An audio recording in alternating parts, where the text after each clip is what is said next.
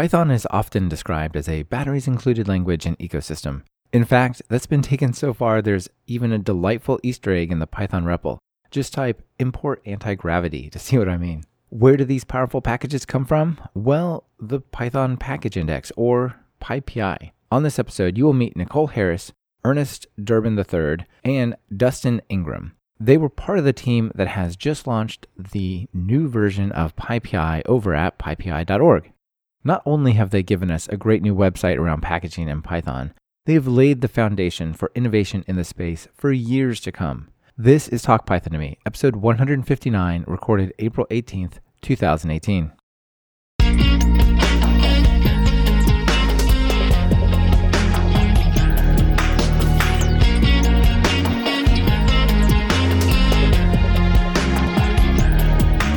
Welcome to Talk Python to Me, a weekly podcast on Python, the language, the libraries, the ecosystem, and the personalities. This is your host, Michael Kennedy. Follow me on Twitter where I'm at mkennedy. Keep up with the show and listen to past episodes at talkpython.fm and follow the show on Twitter via @talkpython. This episode is brought to you by ActiveState and Codacy. Please check out what they're offering during their segments. It really helps support the show. Hey everyone, before we get to the exciting news about the new PyPI launch, I want to tell you about a brand new course we just launched. It's called Python 3, an illustrated tour, and it's a 5-hour visual and code-based tour of all the features in Python 3. It's written by Matt Harrison, who has authored 15 technical books and is a best-selling Python author. Check it out over at talkpython.fm/illustrated. And if you get the course this week, we'll throw in Matt's newest Python book for free, which is a perfect complement for the course. And if you have the Everything bundle already, then you should definitely check out the course because it's included in your bundle and you can just go take it. I hope you love this new course. We have many more coming down the pipe, and I'm looking forward to sharing those with you as well. Now, let's hear about the new PyPI. Nicole, Dustin, Ernest, welcome to Talk Python. Hey, thanks. It's great to be here. Thanks for having us. Yeah, you all have done something amazing. It's almost like you've caught a unicorn in the mythical sense of like, there's been this talk of a new PyPI website and infrastructure for so long, and then like, here it is. And you all are, really central to doing this. So I'm super excited to talk about this, the rollout, the technology behind it, new features we're going to get. We have already gotten things like that. But before we get to that, let's start with your story just briefly, since there are three of you. How do you get in programming Python? Nicole, go first. I started off with programming generally about 10 years ago. My degree is actually in film and photography, and I wanted to make a website to put up my animation works. And that kind of led me to HTML and CSS, which is still my specialization. And from that, I became what was back then a sort of generic web designer before we had lots of different specializations. And then my husband is actually a Python programmer, so that's how I got involved in the Python community. And I don't program in Python very much these days, but I do sort of dabble in it every now and again. Yeah, very nice. Ernest, how about yourself? I graduated from school with a degree in physics and math in the sort of peak of the recession back in 2007-8 era, and eventually conned my way into a job as a business analyst. And at that point, I started programming in order to stop using Excel. And then years later, I've come to this point. Very cool. I love how you sort of took your career and just kind of laddered it up or leveled it up, right? Like I have math and physics. I'm not going to work at CERN. So now what? And then you just, work your way up that ladder. Like I've said this several times on the show, of course, but I also was working my PhD in math and then kind of abandoned for my self-taught developer path many years ago. Dustin, how about you? Yeah, so I went to school for computer science, and I'm not really sure when I first was introduced to Python, but I do remember at some point, after having done a lot of C and C++ in my studies, coming across this Python thing and being like, oh, this looks so much nicer. So I slowly sort of worked that in as much as I could, and now I could probably call myself a Python developer. That's pretty awesome. So you're like, this can't work. There's only 5 lines, right? Like in C++, I definitely have to write a whole app around this. But it works. It's the beauty of Python, right? Nice. Okay. So first of all, I want to start with a big piece of news, which we've been hinting at, or I've been hinting at, but has a particular date. So the new PyPI.org, which, by the way, for a while was PyPI.io. I want to ask you about that. But PyPI.org has launched, and Legacy PyPI is shutting down April 30th, right? That's on the blog recently announced. Congratulations. How do you all feel about that? Thanks. I think we're super excited. Yeah, I don't think there's anything negative to say about it. I mean, it's just to see the culmination of the effort come to like a moment has been incredible. And there'll be another sort of celebratory secondary on the 30th when we sort of say goodbye to something that's been around for so long. Yeah. We're going to have to get used to less gray, more red, or more blue, right? It's blue, isn't it? Is that your work, Nicole? It sounds like you might have done a fair amount of the redesign, HTML, bootstrap type of thing. I joined the project back in 2015 because Donald, who's our lead developer, who I think you've already met and interviewed. Yeah, he's been on the show twice. He's great. Yeah, so he put a call out basically to say, I'm rebuilding this thing, but I'm terrible at design. So is there anybody out there who can help? And I got in touch. And so that's kind of how I ended up in charge of both the user interface, the user experience, and I also took charge of the HTML and the SCSS code base as well. So kind of front end minus JavaScript. Yeah, that's really cool. Anything that looks good is Nicole's doing, and not any of the rest of us. I got to say, congratulations, because I do feel like it looks really modern, not overly designed, but it definitely feels like, 2018, somewhere you want to be. It doesn't look old, neglected, gray, and just like default, like browser font style, right? It's really, really good. And I think on one hand, design, it's how much does it matter, right? It's like a package warehouse. But on the other, I think it sends a message to the community like, this place is special. We care about it. We put in effort to style it and make it really look good and be usable, right? Yeah, and I think a lot of the design focus for me was thinking about how much Python is a teaching language and for how many programmers it might be their first experience dealing with a package index. So it was really important to me that it looked friendly and it reflected the values of the Python community. So both in terms of the design, but also in terms of the accessibility features that we've built into the front end code base, we're trying to make sure that it's serving as many people as well as possible. That's cool. And do you mean things like ARIA, like screen reader indicators and stuff like that? We've done a reasonable amount of work on that so far, and we've actually got an accessibility audit happening this week as well. So there'll be more improvements on that side. But given there's so many users of the site currently, it's just from a percentage perspective, that there is going to be a portion of those users who are going to be using assistive technology. So we need to be looking after them. And I think that reflects the Python community and the way that we go about things offline as well. Very nice. Let's touch on the contributions the other two of you have made. So Ernest, what was your major part in this whole project here? Sure. So since about 2013, 12 or 13-ish, I've been contributing to the Python Software Foundation's infrastructure. And so this is the servers and services behind python.org, www.python.org, mail, wiki, etc. And so PyPI is one of the largest and most used of the services provided by the PSF. And I got involved primarily just keeping things turned on. In 2013, there was a large contribution that I did to modernize the infrastructure that hosted the old PyPI. And over the past few years, I've continued that work in adding to the reliability and telemetry of PyPI. And so with the warehouse project, Donald, Stuffed, and myself both sort of took a step back and said, if we were going to do it all over again, how can we make sure we have excellent infrastructure for warehouse? So my main contribution in the most recent work has been a mixture primarily of the infrastructure behind PyPI.org and also some code changes, that features as well as just stuff to make it more compatible and easier to operate and do so reliably. Yeah, very cool. Dustin, how about yourself? Yeah, I joined the project just as a volunteer contributor about 2 years ago. I think I just had happened to come across it looking at Donald's GitHub, and I was like, wow, this is a really usable PyPI, but it's not finished. And, as a new contributor, I was pretty just attracted to it because I could actually contribute to it.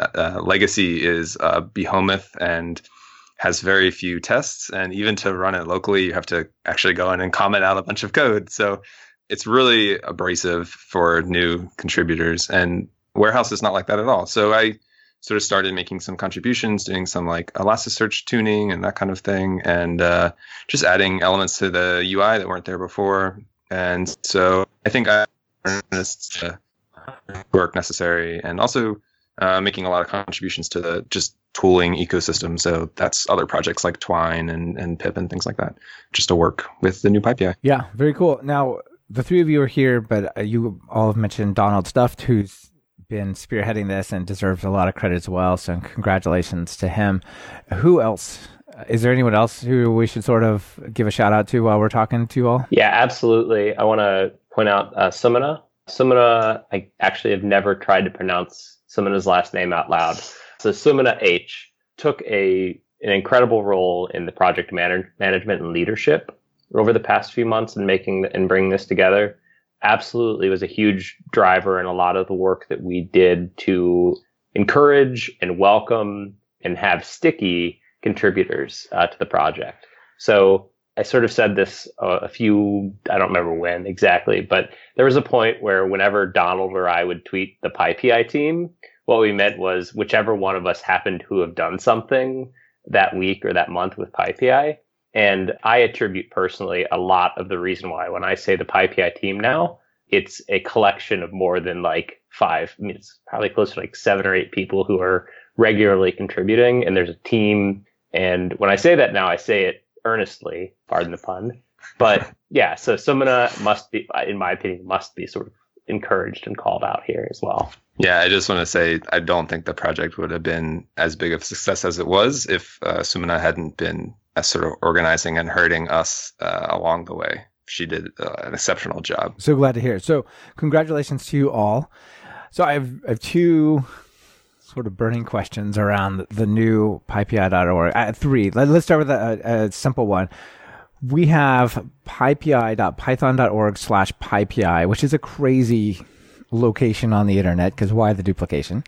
But anyway, we have that. And then for a little while, you had pypi.io, and then you switched to pypi.org for like where the actual new warehouse, the new Python package index lives. Why did you change it halfway along the way there? Sure. It's a good story. So it started at python.org/PyPI is where it initially lived.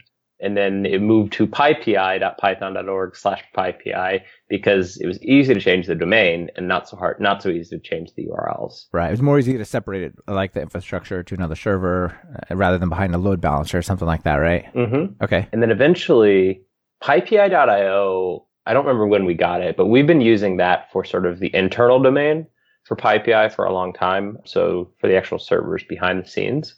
And when Warehouse started to get to the point where Donald was like, oh man, this is real. Like we can start deploying this somewhere. We went pypi.io because we had it. The frustrating part is that pypi.org was not owned by the PSF or a Python community member for a long time. So basically the reason why it switched midstream was that pypi.org was successfully obtained by the PSF and by the PyPI maintainers. Okay. It was the sort of the gold standard of the domain that we desired, but it wasn't ours until, I don't remember when it was, when that happened, but when it became ours, when it became ours, we immediately switched. I see. So that was what you wanted all along, but there was just this like squatter type of situation thing going on. It is the internet, isn't it? All right. So whoever wants to take this one, feel free to jump in. One thing that I'm wondering is, what features or benefits do we get other than the underlying system is more polished, easier to contribute to and so on? But as just a user, like suppose I don't care about that. It could be written in PHP for all I care.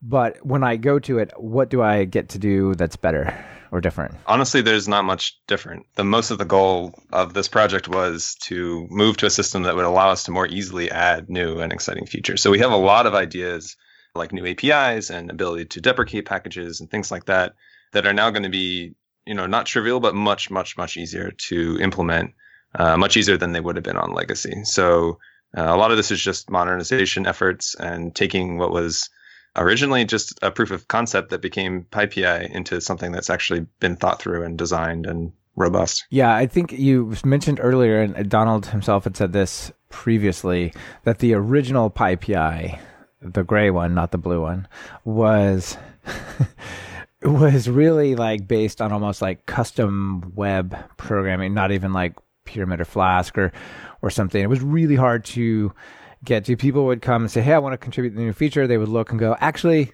not that much. And then they would go away, right? And so now maybe this is a good place to switch into it. You know, we could talk a little bit about what the underlying technology for that is, right? So maybe Dustin and Ernest talk about the back end, and Nicole, we could touch on the front end as well, because that also got super modernized, I'm sure. Yeah. So the thing about legacy is that it was written at a time that predates a lot of the frameworks and tools that we know exist today. So, you know, it was doing the best with what it had, I think. But it's not a real direct criticism of it, but it came into existence like really early before much of the other stuff, right? Like you pip install Flask, but where are you going to do that from if you don't have it? It's old. Yeah, the modern PyPI, the framework we chose to use is Pyramid. And that was after a little bit of experimentation. That sort of Pyramid just allows us to have a little more control over the various things that we need to do to be PyPI. And I think a big part of this project was the infrastructure work that Ernest did. And I think he should talk about that more. Yeah, go for it. We're now deployed on top of a nice buzzy frame or piece of infrastructure called Kubernetes. And so we sort of looked at that as getting to the point where it, as a technology, Kubernetes has come so far. And by the time Warehouse is going to be really real, Donald and I are both comfortable with sort of targeting that. And the biggest drawback that as a platform has is right now sort of the industry standard or the de facto for deploying to Kubernetes is you write a bunch of YAML or you use something to generate a template for YAML. So the goal was basically to have a lot of similar features to other platform as a service and do so without really having to have Warehouse maintainers or PyPI maintainers worry too much about what's actually happening. And so a project came out of this work called Cavitage, which is a platform within Kubernetes and a web app and worker on top of it that just basically manage continuous deployment. So you can set and configure your environment variables and such, and then deploy your service and it pops up in a known URL. That's really sweet. So you basically, as a contributor, I do a check-in to a Git branch, maybe a PR, and when that is accepted, that will trigger sort of Kubernetes to pull down a new version and just kick off, sort of reroute the request? Or what happens there? Not yet. That's the dream. But that is something that, that is another like long-term benefit that we can sort of foresee out of this. Right now, the biggest benefit that we get from this is we have incredible flexibility in the way that we deploy Warehouse and how we change how many resources it has effectively. So all of the primitives of the platform or of Kubernetes effectively are really excellent. It's just that you have to bring them together, and that's the part that's sort of difficult. So one of the biggest benefits we get is, the zero downtime deployment. So since PyPI went live on Monday, we've already deployed like 30 times and nobody noticed, which is great. And then also just being able to be really flexible. We have, I think it's like 5 different like types of things happening behind PyPI.org, and we're running certain workloads under GUnicorn because they perform very well under GUnicorn, and the primary site is deployed using Twisted's web for that purpose. So overall, it's just having a little more flexibility and scalability was the main driver. And down the line, we're really excited to see about doing things like you mentioned, being able to do branch-based deploys, et cetera. Yeah, that's really cool. Go, Dustin. I just wanted to mention, I totally forgot there is one feature that I'm super proud of that PyPI.org does that Legacy did not. And I can't believe I forgot about this because this was my baby for a long time. But you can now write markdown descriptions on PyPI. Yeah, which is that's awesome. A feature that people have wanted for a really long time. And that's really the one big thing that I'm super excited to say that the new PyPI does. That's cool. And that's part of that modernization that you're talking about, right? Like Markdown, I don't know what people would have thought that meant back when it was created, but now obviously it's like the de facto way of formatted structured input that doesn't break the site because it's missing a div or something, right? So it's a really cool. Markdown didn't even exist when PyPI was first created. So. Yeah, I'm sure it didn't. Nicole, how did the sort of redesign look? Did you try to take what was there and like patch it up, or you're like, I'm just going to recreate this from scratch and style it up from scratch? What was that process like? Before I answer that question, I actually have something to add on the infrastructure question that go for it. You asked. One of the things that I really appreciate about the project is how easy it is to set up as a contributing developer. So I'm not the most technical contributor, but I found the project really, really easy to set up with Docker and Docker Compose.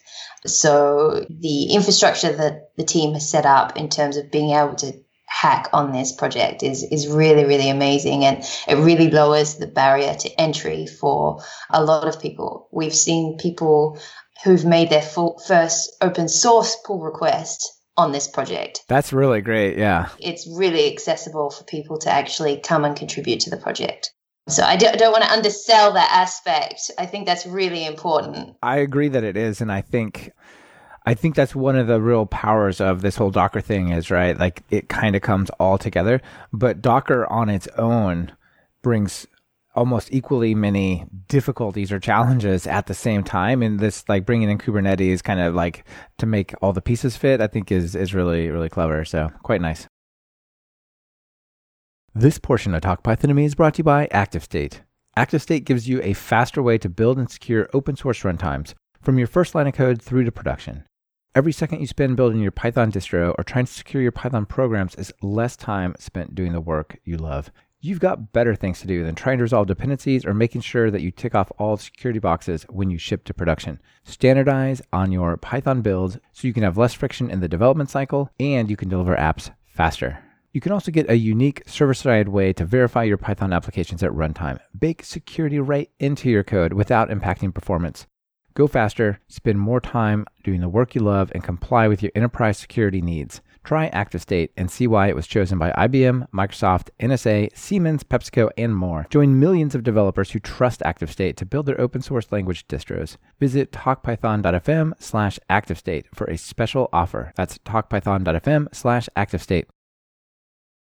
On your other question, so in terms of the redesign, basically Donald just gave me free rein to do whatever I needed to do because I hadn't, like, to give you an impression of the old code base, I wasn't even, Donald basically said, don't even go and touch that. Like, don't look at anything over there. Like, don't set it up. Just avoid it at all costs because he knew that would be a world of pain for me. So I didn't really take any of the HTML or the CSS or the design from that. It was just like, okay, so we've got this fresh new thing. We want to show that it's a fresh new thing and we want to bring it to the standards, modern design standards that people expect.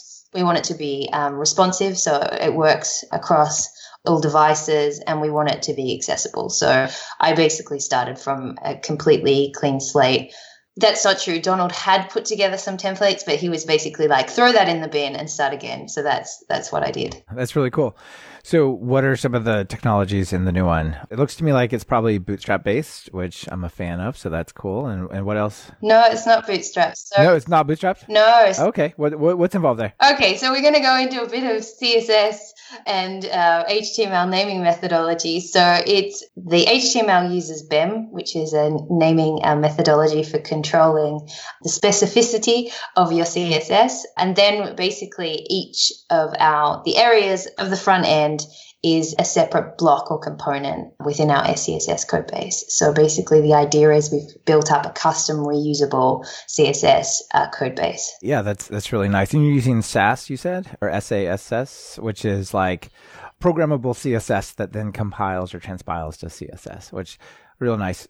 So it sounds like if people want to contribute to the UI side of things, it's pretty modern and fresh if they want to drop in. It is, and it's documented as well. So like it's fairly clear how that system works. If you want to change variables, if you want to change what are called mixins, which are kind of like functions, reusable functions in SCSS. And if you want to modify a certain part of the code base, it's really obvious when you inspect the HTML, it's really obvious where the corresponding CSS is for that within the code base. So it's quite logical in terms of the way that the file structure has been set up.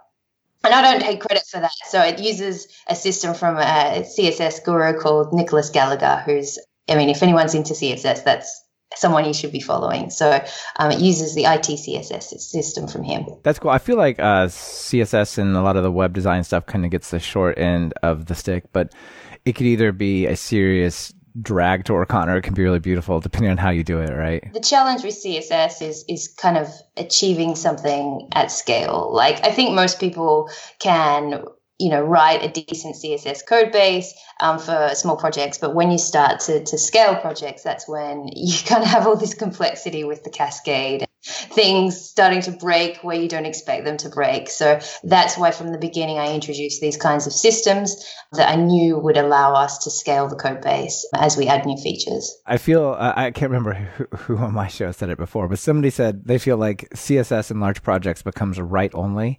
Like, you don't actually change anything. You only go to the bottom and maybe overwrite it or add another file that replaces it, or, like adds to it. Pretty interesting.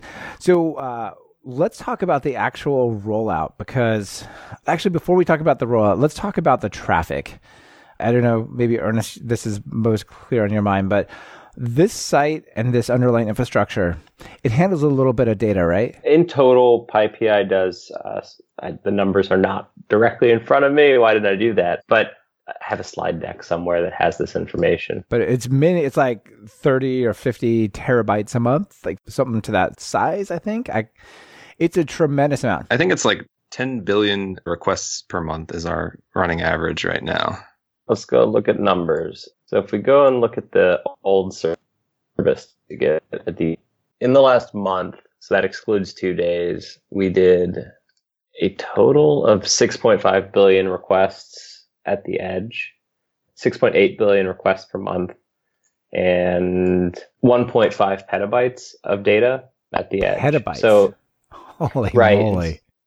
And so we're also doing that at around 150 milliseconds of latency, and with not that many errors, all things considered. It's always important when we talk about these huge numbers to take one step back and go, yes, that is what the service in total does. But it's all thanks to Fastly, which is the CDN provider. Right, because of the CDN, yeah. Which is the CDN provider that offered to front PyPI many years ago. And so just that one change was the most significant thing that happened to PyPI until, in my opinion, Monday. But at the back end, we still do something like 25 to 30 requests per second across a myriad of different routes. Yeah, that's really cool. And Pyramid is working out pretty well for you. Like, my entire site, my course site, my podcast site, and various other pieces of infrastructure are almost all Pyramid. There's little Flask in there. And I think it's just been rock solid. So I've enjoyed it a lot, but how is it working for you? Yeah, I've had no complaints. I mean, I didn't really use Pyramid before I started contributing to the project, and now it's definitely my preferred framework for more intensive web applications in Python. So I like it a lot. Yeah, it broke my brain. I mean, like I got to the point where now I'm like, oh, of course, like this is how this works. And I go back and I work on some Flask. Yeah, I was like, oh, I can't do that here. And so overall, I think I agree with what Dustin sort of alluded to earlier around the control and precision that you can get from Pyramid that other frameworks sort of make you, run around to do. Yeah, nice. So the rollout. So I set the stage with how much data you guys do, how much traffic you do. When you flip the switch on that, that's got to be So did you just go, it all goes here? Or did you do some sort of let's take 1% of 1% of the traffic and slowly roll it over? What was it like? The main traffic sources for PyPI are pip installs, XML RPC. So we have an XML RPC API, and that gets a lot of traffic because it's mostly post requests and it's hard to cache that. And then, a very small fraction of that is actual web traffic. So, PyPI.org existed for a long time before the launch, and you could go and do everything on via the web interface that you could do on regular legacy PyPI. So that was, didn't require a lot of traffic and worked fine. And so what we did was sort of some incremental load testing where we would switch either some pip traffic or XML RPC traffic over to PyPI.org and see how it stood up. Yeah, so once again, Fastly was sort of predominant in that effort. So because we were doing those redirects at the edge, we were able to set rules there. And so like right now, actually, there's still quite a bit of traffic going to the old pipe or to the legacy PyPI backend. And we can do that because we're not redirecting the traffic over to PyPI. So we were able to like tune it at like 5, 10, 15, 20% for the heavy hitting stuff and test ahead of time. And so when we switched, basically all we did was we started issuing redirects from the old service. And so it was a one-time click, but there were like weeks and weeks of like incremental quick load tests where we would throw a bunch of traffic at it. There was some replaying we did ahead of time as well. Yeah. Oh, replaying. That's pretty cool. That's basically you capture the exact web traffic and you replay it against the domain and just see how it behaves, right? It wasn't the exact traffic. We were taking measured basically percentage stuff and then redispatching a request that looks like it. And because the problem is we can't just do every request blindly, or people would like dual submit an action or something. That's true, right? You got to have non-modifying type of stuff or test data or something, I guess. Yeah. Yeah, pretty cool. So how did it go? Perfectly. Not a thing went wrong. It was good for the first 15 minutes. I think we were all really excited. It's working. Wait a minute. Yeah, it's smoking. Then the issues started rolling in. What do you guys run into? Sure. So previously, all files uploaded by users to PyPI, so these maintainers uploading their packages, were hosted under the same domain. So packages were hosted at pypi.python.org/packages, some stuff. During this switch, we decided to make a separate service, a separate domain for hosting user content. If you've ever seen the documentation that used to be hosted at, or is still hosted, at pythonhosted.org, the main reason for that is that serving user-generated content from the same domain that you're actually operating a service from can be dangerous from some security perspectives. So the thing that went wrong is that when we switched over, there were redirect loops and all sorts of craziness happening for people trying to download files from files.pythonhosted.org, our new host. Ultimately, it was a bewildering and sort of bizarre thing, because we had a number of factors at play. We had files that were cached, were fine. Files that weren't cached were going to end up in this redirect loop. We had some host names involved. And overall, it was just, and it happens, we realized it at sort of the worst possible time. So if you go to status.python.org and scroll down a little bit, you can read an incident report that sort of describes in more detail what went wrong. But effectively, we're making this change as part of the rollout, and a esoteric thing that occurs, I guess, occasionally when you try to move a host name from one backend or one CDN configuration to another CDN configuration. We mishandled that, and so it was a one line. The fix was one line, and it was like 13 characters, but it resolved it, and so yeah, not everything can go perfect. Well, sometimes the best, most memorable lessons are taught in production. What we talked about before we started the official recording that everyone's listening to is your overall, as a group, your overall thought was this was a big success, even if there was like a blip here or there. Yes, absolutely. Aside from like that files outage, which is kind of the core use of PyPI, so that's kind of a big deal. But aside from that, everything else worked great and continues to work great. So we're generally pleased. Like 99% of things worked perfectly. Yeah, that's really great. So I think this is one of those things, like I'm sure people were concerned about switching, like what might go wrong, like will we break like Netflix deployment because they can't get a pip install to work on some like Docker container in like a continuous build because something like, these types of, I may be affecting this, but you sort of had to go through that to be on the better side of the world, right? So now Nicole's design's up, the pyramid app that you all built is up, and now it's just there to be polished and built upon, right? Yeah, I think that our hands are, well, once legacy is shut down, our hands are untied, and we can make progress in places that we sort of wouldn't have been able to in the future. Something that I like to point out about PyPI, the historical PyPI, is that there was a point where it was pretty much the only non-static web host that Python.org had. And so it would end up getting a bunch of features thrown into it that weren't necessarily critical to its operation. And so as we slid into Warehouse, features were removed from PyPI legacy. And sort of while they were both simultaneously in existence, we had to be very strategic about what things we added to Warehouse or PyPI.org.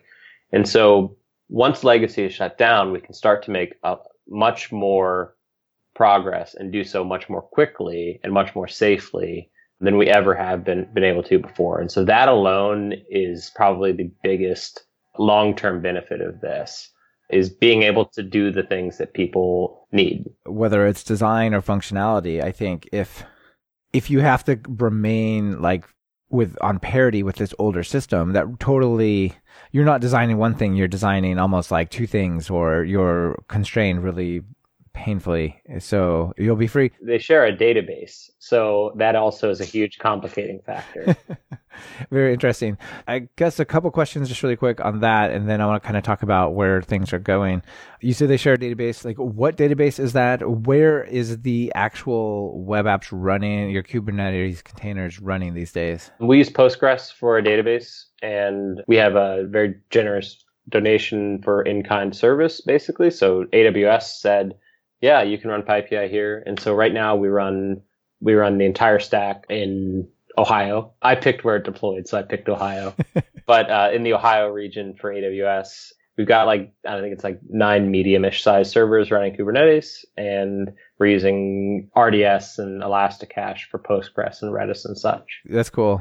And Dustin, I heard you talk about Elasticsearch, right? That's involved as well? They're another sponsor in kind, and they that's for the search on PyPI.org is far, far better than it was on Legacy, which was basically a super naive search. So now we can do full, text search across descriptions and summaries and package names, and even author, maintainer names, and it's a little more performant than the previous search, and a little more reliable and better results. Yeah, perfect. All right, so let's talk about where things are going, I guess.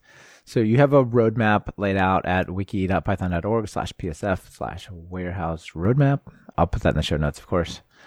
So the very first thing, you have a bunch of stuff, which is pretty awesome. It's like, here's a milestone, closed. Here's a milestone, closed or completed, right? These are great. And then the current one that's coming in progress is shut down legacy PyPI. You all want to talk about that? That's coming on the 30th, right? We're recording right now on April 18th, so 22 days. Yeah, go Dustin. We sort of kept legacy up for now just because there are a few big users of PyPI that weren't able to sort of make the migration in time. So the idea is to keep it up for just a little bit longer, and then the domain will continue to exist. So pypi.python.org will redirect to pypi.org, but the legacy service will cease to exist. That's the big change you were talking about, Ernest, where you'll kind of be free to build this thing as its own creation, right? Not mirroring that. Yeah, it's interesting. I think the first thing that Warehouse ever did that was production impacting was take control of the database schema, and that was years ago. And so we started tracking database changes there, and then uploads came, and then the actual web app came up and was usable and such, and we added features there to get to parity. And so everything that the project has sort of undertaken up to this point, except for markdown descriptions, I think that's it. And the design, yeah. And of course, the refresh design has been just to make sure that we're doing everything we can to keep from breaking too many people. It's impossible for us not to. It's impossible for any service to make progress without at some point deprecating older APIs and such. And so we're really getting to the point where we've pared down a lot of things, and we can start looking forward to value add features, if you will, where it's like security features, audit features. Accessibility is a big thing that we're looking forward to as well. Yeah, very cool. So that comes on the 30th, and it'll be the chains will be broken, and Warehouse will be its own thing, and that'll be great. This portion of Talk Python to Me is brought to you by Codacy. If you want to improve code quality, prevent bugs and security issues from making it into production, and at the same time speed up your code review process by 20%, then you need to try Codacy. That's Codacy.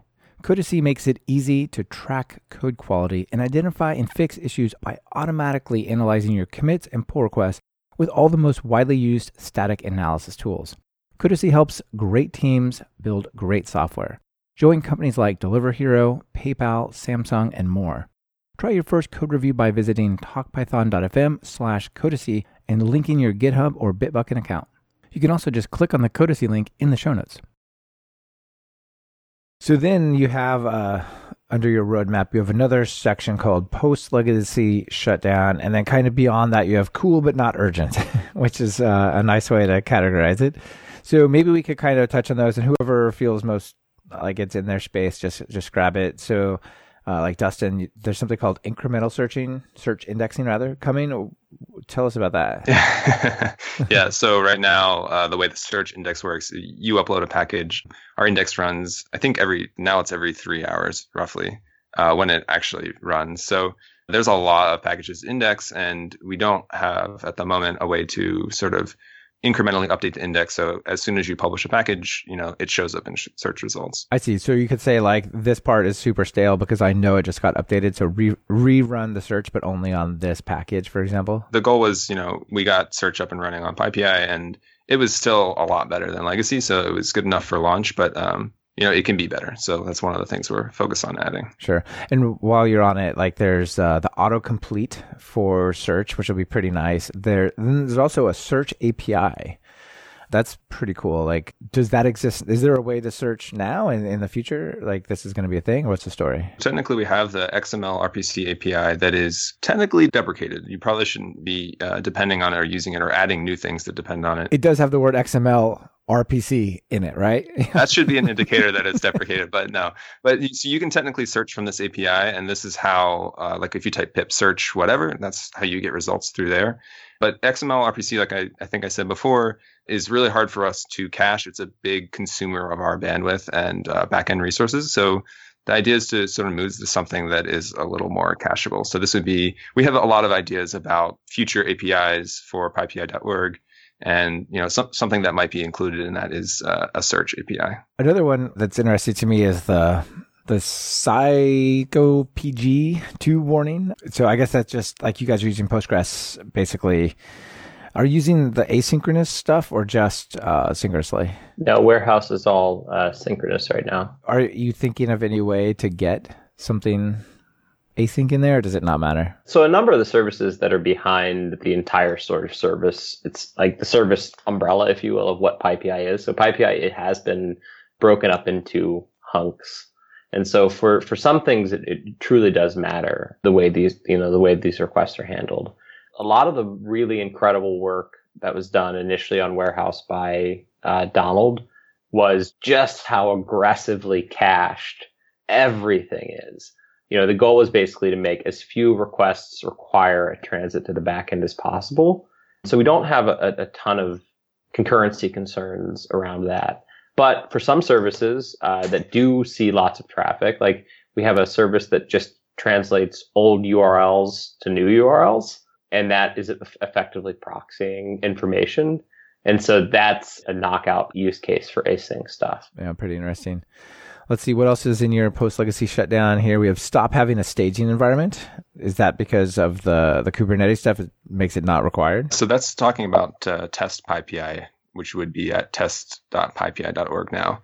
That existed so that people can, or it currently exists so that people can do stuff and not worry about it being on the real PyPI. So you can practice uploading a package, see how it looks on PyPI. And I think there's a lot of reasons for it to exist, sort of just as an experimental and educational tool. But the main reason I think people use it is to see if their restructured text descriptions are going to break or not. Because historically, PyPI would it's sort of all or nothing. You either get a perfect description or it just looks like plain text.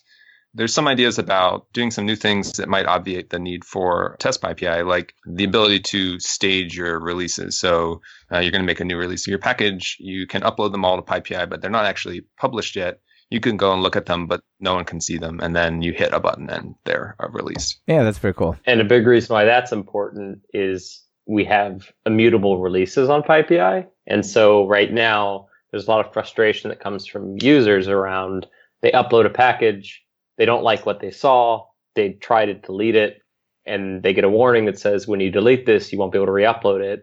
And then they go to re-upload it and they're frustrated. So then they try to delete the project.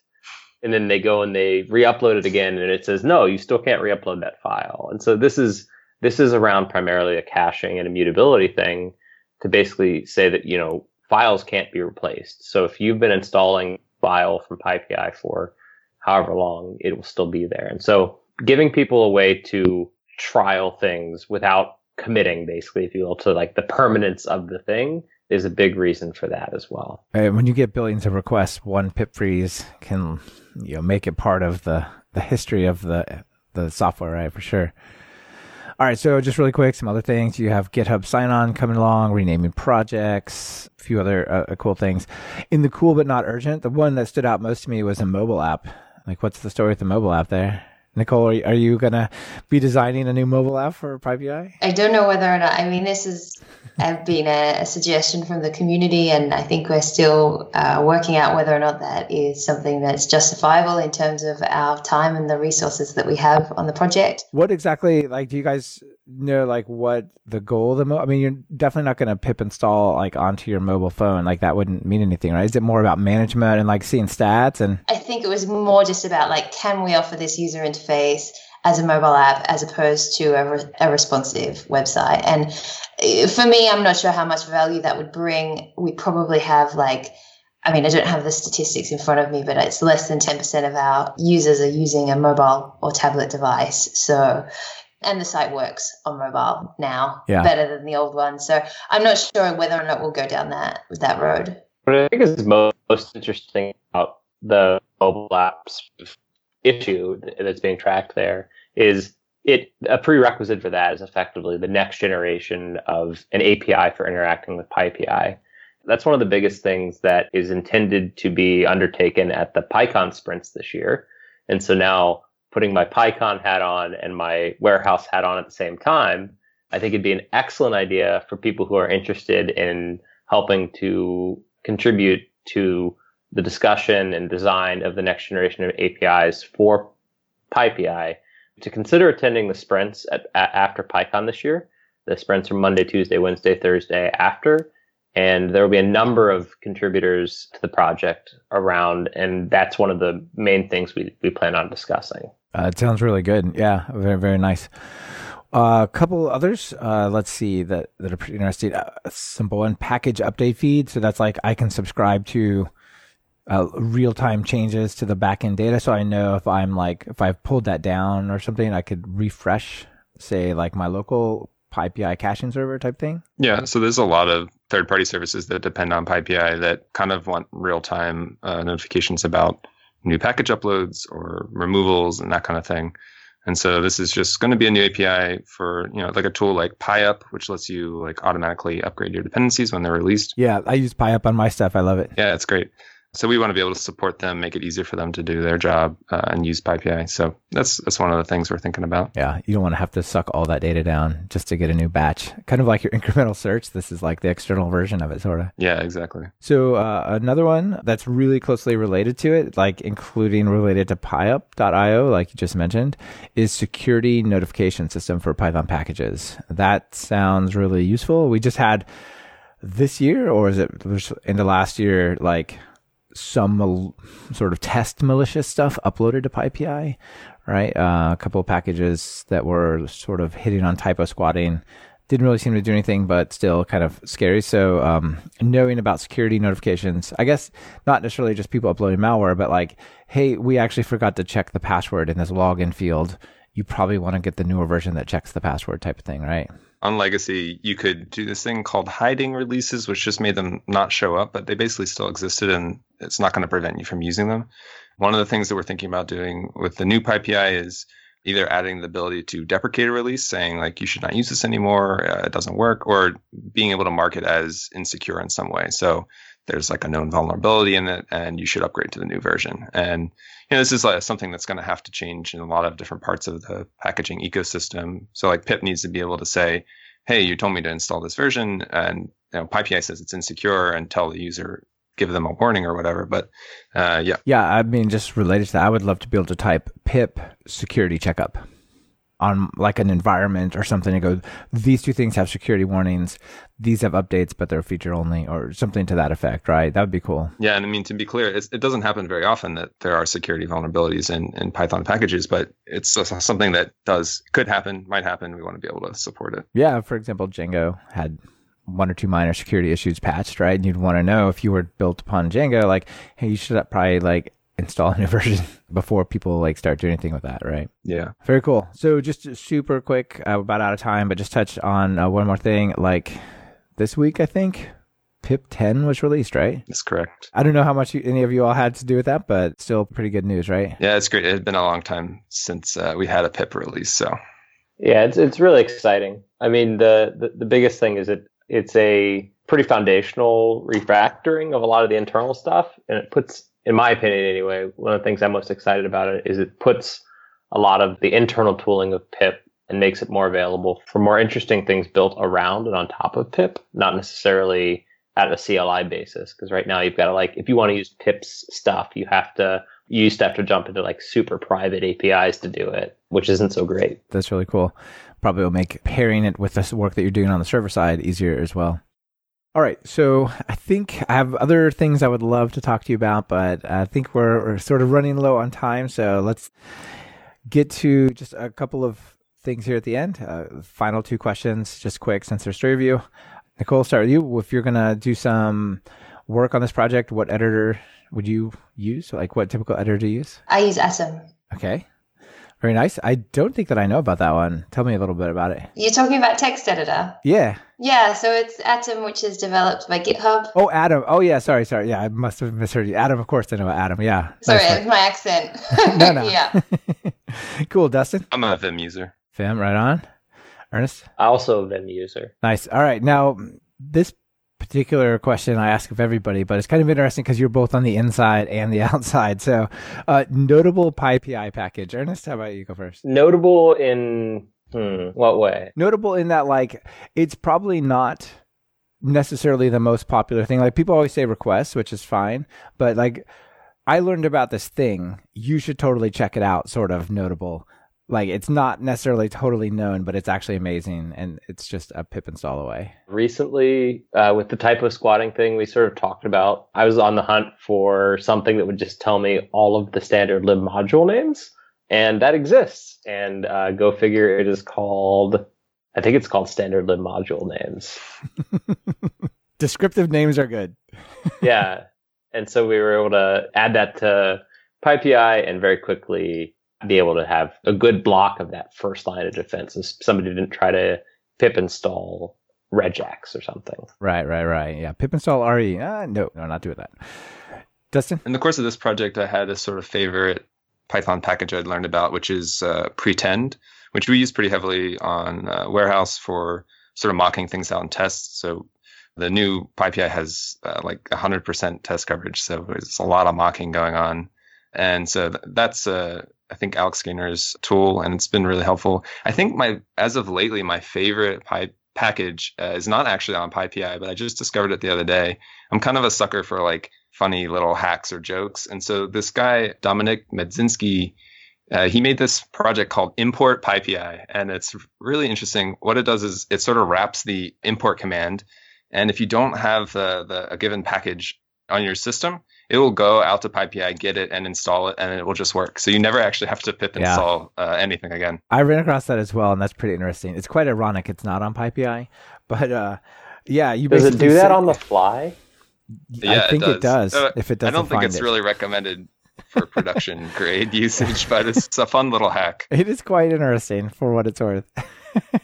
Hope it puts a -- user on it at least. All right, Nicole, do you have one? Oh, yeah, I do. As I said, I only dabble in Python, but when I was dabbling, I got really into testing, and I really liked Factory Boy, which creates factories. So I use that a lot for running Selenium tests, running over my Django code base when I was developing with Python. It's a really cool project. I think it's actually based off a Ruby project originally. Of Thoughtbot's Factory Bot. So yeah, it's a really great project to work with. Awesome. That sounds like a great one. All right. Well, thank you all for being on the show. I want to give you one final chance for a call to action. There's people who have packages they maintain. They should probably play with your stuff, right? Try the new thing. We have people who maybe want to contribute to open source. Ernest, you spoke about the sprints. What should people do? They should come to if they're going to be at PyCon, they should come to the packaging sprints. So I'll be there. Ernest, some part of Ernest will be there after running PyCon. We'll see what's left of him. And, we're going to just sprint on the packaging ecosystem, including PyPI, and see what we can build. Awesome. You should go verify primary janitorial aspects of that. So go verify your email address. That's super helpful for us. Yeah, that's awesome. Yeah, Nicole. The other thing is I'm planning on running a sprint also at EuroPython this year in Edinburgh. So for people who are based in Europe who want to contribute to the project, we'll be running a sprint there as well. And the other thing is people should consider donating to the Python packaging working group, because we actually were lucky enough to receive an award from Mozilla to be able to fund working on our warehouse for the last few months, but that money is about to run out. We have used that money to get to our goal, which is to launch the new PyPI and shut down legacy. But in terms of the future development of the project, any funding that we can secure is obviously going to mean that we can move faster and more reliably and be less reliant on our volunteers for our sort of core infrastructure. So yeah, I know the PSF is currently running a fundraising campaign, so certainly consider donating to the working group. And there's a handy link actually at the top of the new site if you do want to donate. So yeah, any contributions would be most welcome. That is a great suggestion. And yeah, I think people definitely should do that. I forgot to call out the Mozilla Open Source Foundation and say thank you for that. But like the reason we're here having this conversation and it got this major boost is largely like that was a major factor in it, right? Dustin, you wanted to add something? Yeah, the Mozilla Award is definitely the reason why this was all possible. So yeah, I wanted to have a call to action. Anyone that wants to contribute to the project or just contribute to open source, come and find us on GitHub. We are a pretty friendly group, and we have a bunch of issues tagged good first issue that you could take a crack at, and we'd like to see more contributors every day. Absolutely. And it's much easier, as you all have laid out for various reasons, why that's the case. Ernest. Yeah, I definitely wanted to just I'm shaking here going, how did we not talk a little bit more about the Mozilla Open Source Support Grant Program? Indeed, it is the sole reason why PyPI.org launched on Monday and not in like another year or 18 months, because just the amount of work that went into making this all possible, I think in retrospect and without being super optimistic looking forward, wasn't incredible. And just based on looking back, it probably would have been an indefinite period of time before this occurred without being able to have people committed and thinking and soliciting the community to help as well. So Mozilla was instrumental and forever indebted to them for how much they made this happen. Yeah, that's really awesome. And thank you to them. That's great. I want to add one final thing. People should donate to the Python packaging working group, but they should also, if they have a company that massively depends upon Python, they should say, dear company, you're running a $5 billion business on this. Could we set up a $1,000 recurring donation monthly to this? Because without this, your business goes away, or at least a good chunk of it. Yeah, the number of organizations and companies that depend on PyPI are most of them, it seems like. So yeah, it's now possible to make recurring donations. So we definitely appreciate the support. Right. Awesome. All right. Well, let's leave it there. Thank you all for being on the show. It's been a great conversation, and congratulations on the launch. I'm super excited to see it. Thanks, Michael. Thanks, Michael. Thank you. This has been another episode of Talk Python to Me. Our guests have been Nicole Harris, Ernest Durbin III, and Dustin Ingram, and this episode has been brought to you by ActiveState and Codacy. ActiveState gives you a faster way to build and secure open source runtimes from your first line of code through to production. Check it out at talkpython.fm/ActiveState. Review less, merge faster with Codacy. Check code style, security, duplication, complexity, and coverage on every change while tracking the code quality throughout your sprints. try them at talkpython.fm/Codacy, Codacy. Want to level up your Python? If you're just getting started, try my Python Jumpstart by Building 10 Apps or our brand new 100 Days of Code in Python. And if you're interested in more than one course, be sure to check out the Everything Bundle. It's like a subscription that never expires.